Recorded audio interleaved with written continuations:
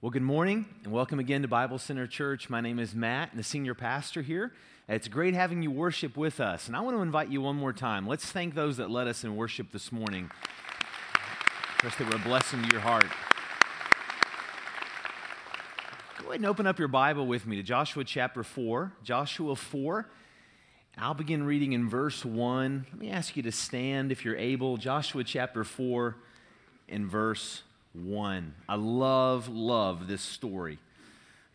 Joshua chapter 4, verse 1. When all the nation had finished passing over the Jordan, the Lord said to Joshua, "Take 12 men from the people, from each tribe a man, and command them, saying, Take 12 stones from here out of the midst of the Jordan, from every place where the priest's feet stood firmly, and bring them over with you and lay them down in the place where you lodge tonight." And Joshua called the 12 men from the people of Israel whom he had appointed, a man from each tribe, and Joshua said to them, "Pass on before the ark of the Lord your God in the midst of the Jordan, and take up each of you a stone upon his shoulder according to the number of the tribes of people of Israel, that this may be a sign among you when your children ask in time to come, 'What do those stones mean to you?' Then you shall tell them that the waters of the Jordan were cut off before the ark of the covenant of the Lord. When it passed over the Jordan, the waters of the Jordan were cut off, so the stones shall be to the people of Israel a memorial forever." This is the word of the Lord. You may be seated.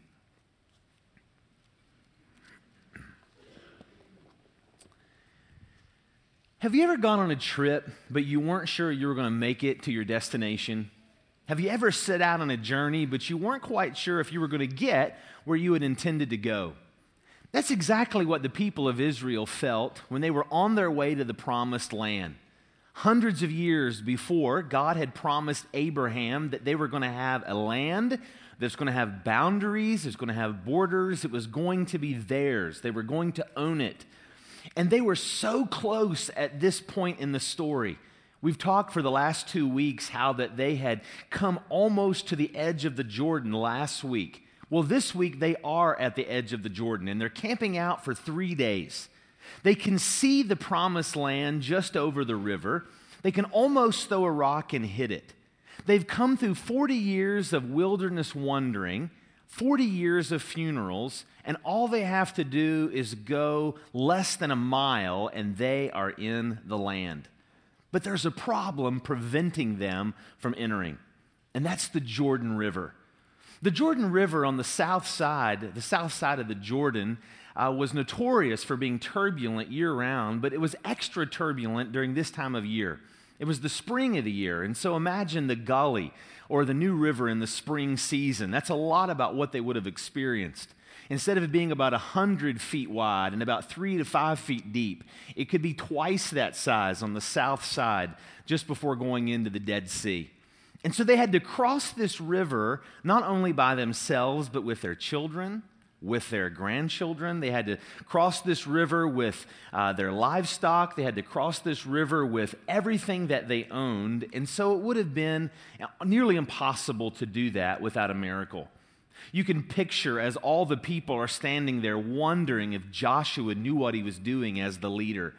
Probably, if they were made up of people like we're made up in our churches today, you can picture people questioning Joshua in various ways. I know where I fit in this list. See where you fit in the list. Somebody would have said, "Well, I knew we should have taken a left turn at the Dead Sea. We should have stopped and asked for directions." That's the analytical. The methodical would have said, "Well, we followed step-by-step instructions, but somebody left out an instruction." A lot like putting together an IKEA piece of furniture or one of your kids' toys and only discovering a piece is missing. Somebody said, "Well, Joshua didn't cast enough vision."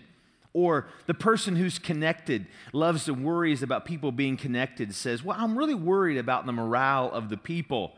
People are talking, Joshua. They're not sure if we took the right way." The people who love to compete, the driven people, are saying, "Hey, let's do this. Let's all just swim across the river." And you can see moms and dads with small kids saying, "Stay away from my children." There's no way we're swimming across the river. You know people who love to collaborate say, well, maybe if we all hold hands or if we lock arms, we'll cross the river together. And then the accommodating person says, well, the whole idea seems risky. People really just want to stay where they are. Let's just stay where we are, and we'll just start a new nation on this side of the river. But Joshua knows that's not what God wants. God is calling Joshua, and God speaks to Joshua to lead his people across the Jordan River. He's not sure how it's going to happen, and so the Lord speaks to him clearly. He says, Joshua, take the priests, take the Ark of the Covenant, and have them go to the water's edge, and I will work a miracle for you that you can't imagine. The story is similar to Moses when Moses stands with his people at the edge of the Red Sea, and God told Moses to tell his people, stand still and see the salvation of the Lord. And so you can imagine as Joshua turns to the people and says, stand still and see the salvation of the Lord. And they all march down to the river's edge.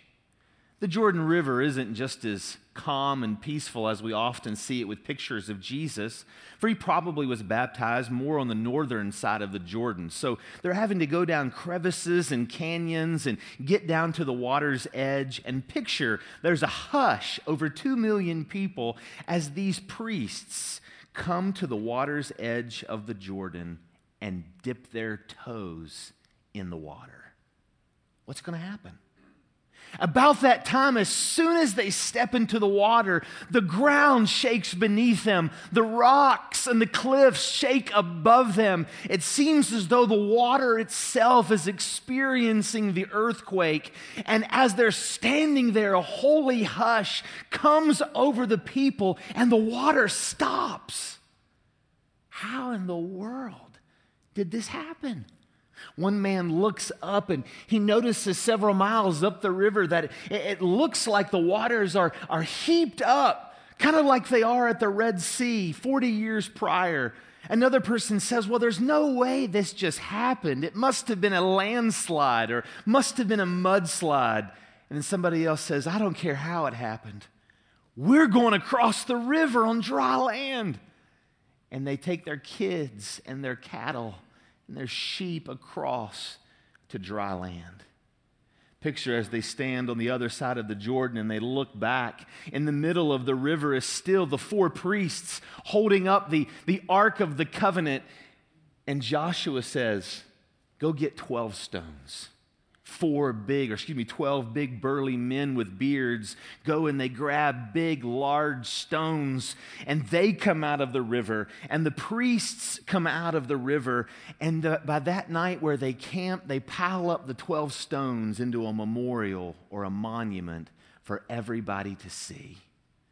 Joshua has a dedication service at the monument, and he says the purpose for this monument is so that when your children ask you, why are these stones stacked up, you can remind them of the salvation at the Jordan River. You can picture that night as the warriors are preparing for their first fight. They know that Jericho just is next. They don't know how they're going to conquer Jericho. God hasn't given that instructions yet. And you can picture the soldiers coming back and the warriors the night before not being able to sleep, looking at the monument and reminding themselves, we are not alone. If God saved us in the past, God can save us in the future. They were to tell their kids, when you're discouraged, remember, if God saved us in the past, God can save you in the future. When you're scared, tell your kids, if God saved us in the past, He can save us in the future. When you're hungry and you don't know where your next meal is coming from, tell your children, if God saved us in the past, He can save us in the future. When we're anxious and depressed and discouraged and tired and worried, tell your children that if God saved us in the past, He can save us in the future. And so we come to 2017. What can a message like this teach us on Thanksgiving week? We could summarize it the same way. If God saved you in the past, God can save you in the future. Let's celebrate it another way. Celebrate the past so you can conquer your future. Celebrate the past so you can conquer your future. This is Thanksgiving week, and we have the opportunity to look back a lot with family and friends. We're going to eat a lot of turkey, a lot of mashed potatoes, a lot of gravy, whatever your favorite dessert is. But when we look back, we're not just thinking, T-H-I-N-K, but we really are thanking God for His grace in the past and reminding our family and friends that God can see us into the future. How can we do this practically? What's a practical way that we can celebrate the past? Well, I'm going to give you just a few pointers this morning, things that helped me as I was studying Joshua chapter 3 and 4. I hope they'll help you as well. We'll move quickly. Number one, create reminders of God's faithfulness in the past. Number one, we can create reminders of God's faithfulness in the past. God loves symbolism. God loves memorials. God loves reminders. We see it in this passage, but it's all throughout the book of Joshua. I learned this week that there's actually 7 memorials in the book of Joshua. 7 times God tells them to take rocks and stack them up. 7 times. I learned this week that Moses did the same thing at the base of Mount Sinai. If you're taking notes, you can read it in Exodus 24. There were 12 monuments. The ark was a reminder. Aaron's staff was a reminder that was in the Ark of the Covenant. The manna, the stone tablets were reminders. Symbols are good. God loves symbols as long as they don't become idols. I love symbols in my life as well. I was thinking this week, what are some symbols that help me remember important truths for me? Well, one is a wedding ring. How many of you men, you got your wedding ring on? If you're working on the car. I don't work on my car. But if you do work on your car, you might take it off, but you put it right back on. I've got another ring that reminds me of my love for my girls. This ring right here. Some of you have asked me, what is this ring on your right hand? Well, like probably 7-8 years ago, I don't want to embarrass them now, but I'm sure I'm already embarrassing them. They were little girls. They're not little anymore. They're big now. But when they were little, they were jealous that Mom had a ring to remind me of my love for her, and so I needed a ring to remind me of my love for them. And so I think it cost like 50 cents in a machine on vacation, and they gave me this ring, and I don't think I've taken it off very many times in the last 7-8 years, but this reminds me of my love for my family, for my girls. I have coffee mugs that remind me of certain things. I've got a Disney coffee mug that, don't take away my man card, but man, I pull out the Mickey Mouse coffee mug, and it reminds me of great vacations. I was looking through my coffee mugs this morning and realized I still have a University of Louisville mug. Probably need to get rid of that one. Replace it with another WVU mug. But reminders can be helpful to point us to greater and greater truths. There's a number of ways you can apply the message to your life, but maybe you could put a wallpaper on your phone or on your iPad or on your computer. You could set alarms on your watch just to remind you maybe to pray or to be thankful of God's presence. You could put a verse this week on your fridge or on your bathroom mirror or in your car or on your desk at work. You could start a family time capsule. Some of you told me this week you've done that. You could put a cross in your pocket. Several of my good friends put crosses in their pockets and remind them of God's grace. This holiday season, you could do traditions, all of which that point us to God's faithfulness in the past. What's another practical way that we can put the message into practice? Well, number 2, we can also be thankful for our own salvation. We could say it this way: the thing we should be the most thankful for is our salvation. The goal wasn't to remember the river, but to remember grace. The goal wasn't to remember the river, but it was to remember mercy. In Joshua 24, verses 23 and 24, "For the Lord your God," Joshua said, "dried up the waters of the Jordan for you until you passed over, as the Lord your God did to the Red Sea, which he dried up for us until we passed over. So all the peoples of the earth may know that the hand of the Lord is mighty, and that you may fear the Lord your God forever. Where is salvation pictured in this passage? Well, if you're taking notes, it's in several places. There's actually probably 5 or 6. I'll give you 3. 3 areas where salvation is pictured. First of all, it's in the Red Sea.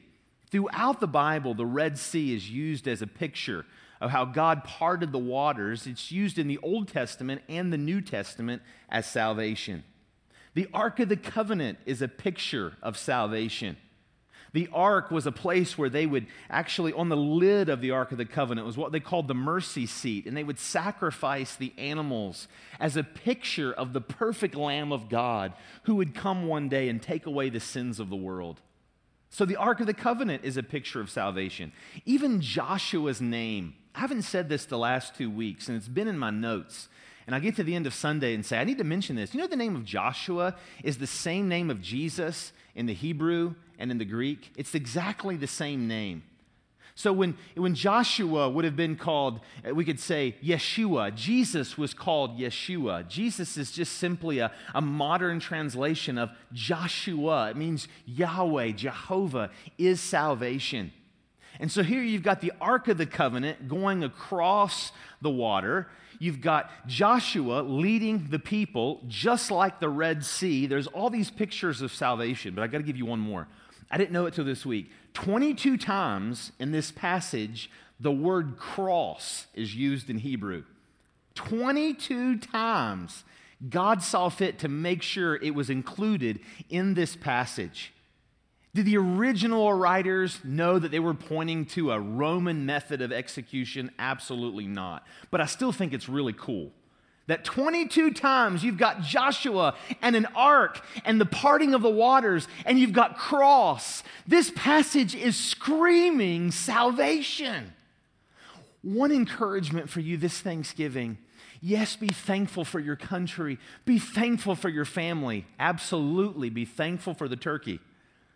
But most importantly, let's be thankful for our salvation.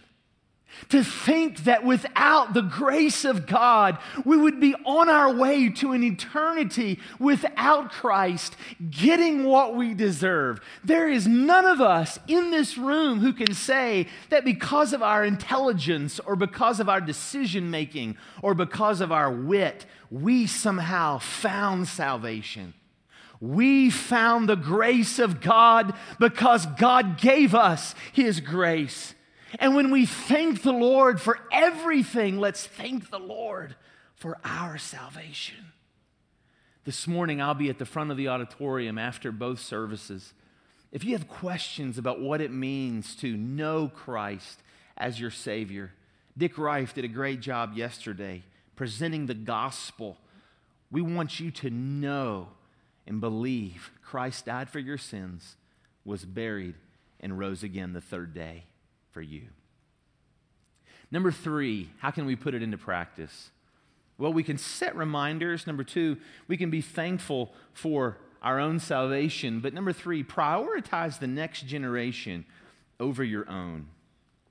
Number 3, we can prioritize the next generation over our own. Children love to ask questions. Right?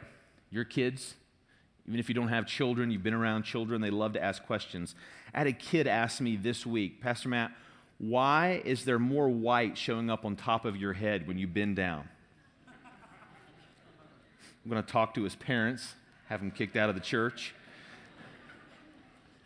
I said, well, these are the deep things of God, only for pastors to understand. Joshua knew kids would ask questions. And so in this passage, we're reminded that Joshua says, when they ask, listen to Joshua 4, verses 6 and 7.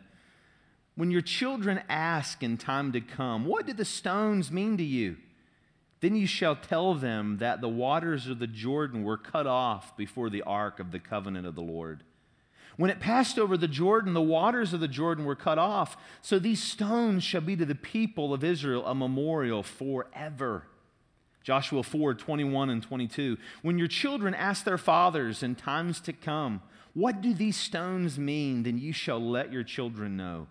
Israel passed over the Jordan on dry ground. The Lord in the Bible certainly calls us to honor generations who've gone before us. And we want to continue to do that, and we want to do an even better job at that. You know, it's easy when you're 37 to think the world is 37.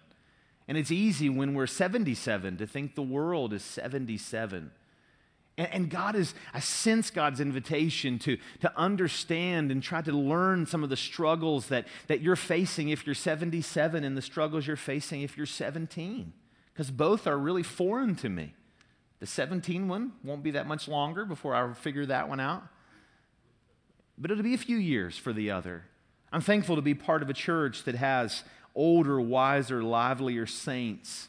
I'm glad for all the activities that we're doing. I'm glad for the groups for our senior saints. I'm glad for one of our pastors whose time is so largely dedicated to that. I'm glad for our deacons serving our widows, especially our older widows. And I'm thankful that I have people continually coming up to me and they say, well, Pastor Matt, when are the services going to be a little more contemporary? Why do we have to hold back so much in our services? And some of you, a few of you may be saying, that's not what I'm thinking. I'm thinking the other. But we get it both ways. And what I tell them is this: we are a multi-generational church. So we're going to go a little slower just to make sure we can get everybody on board together. But while we want to honor those with gray hair, I think we can all agree that God invites us to think about the next generation more than we think about our own. I'm already at the place, the elders and I were talking on Thursday night about the need to incorporate illustrations for teenagers more in the service, and there's other things we were talking about. And I realized, I just kind of live in my age group, and I forget there's a generation coming after me. But I hear that's something that we're all going to wrestle with. And I want us to be a church that leans forward far more than we lean back. This week I was reading on some of the history of Bible Center. And do you know that this is our 9th location as a church? 9th location. You can go to BibleCenterChurch.com and click on history and see our 9 locations. But early on, they were going from storefront to storefront and basement and apartment to eventually they got to where we are today. And you can imagine this pioneering spirit that the church planter in 1943 had by the name of R.M. Maxwell. And the first pastor who didn't even own a car, they called him the peddling parson, Pastor Reed Jepson. And they bought their first house on Broad Street, which Broad Street doesn't even exist anymore. This is Leon Sullivan Way now. They bought a house where the Union Mission Crossroads shelter currently sits. But as you read, they were constantly thinking about being on the cutting edge and reaching the next generation for Christ. And so we can step into the same pioneering spirit that they stepped into 75 years ago. Alice Hill told me the other day, I love the story. She said, Pastor Matt, my mom was one of the charter members here at Bible Center. And she said, my mom told me this: churches that don't change are churches that die. And she said, Pastor Matt, I might be one of the oldest people in the room, but I'm in your corner because I want us to reach the next generation for Christ. We think about the forward, those coming after us, more than we think about ourselves. We can do this at work by mentoring younger employees. If you're a student, you can serve children. If you're single or married without kids, you can serve those coming after you. If you have kids, you can serve your own children and then serve where your children are involved.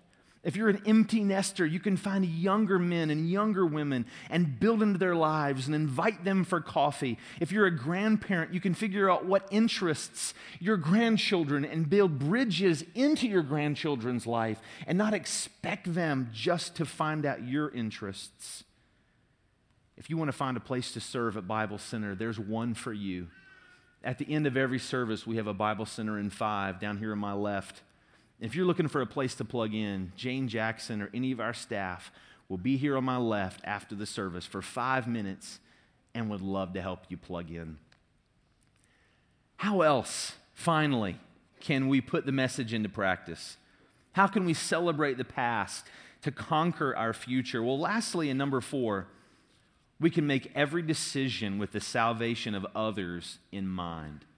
Number 4, we can make every decision with the salvation of others in mind. Notice verse 24. Joshua is explaining the why. Why are we doing this? Verse 24. So that, verse 24, Joshua 4, all the peoples of the congregation may be comfortable. Nope, that's not what, verse 24. So that all the people of the Lord may know that the hand of the Lord is mighty, and that you may fear the Lord your God forever. Every decision that Joshua made wasn't just for the people of God, but he said, we've got to make these decisions. We've got to celebrate the past. We've got to set up these stones, not that we may bow down and worship the past, but we're doing this to create some motivation and create some excitement so that those coming after us can continue to reach forward and see more people know our great God.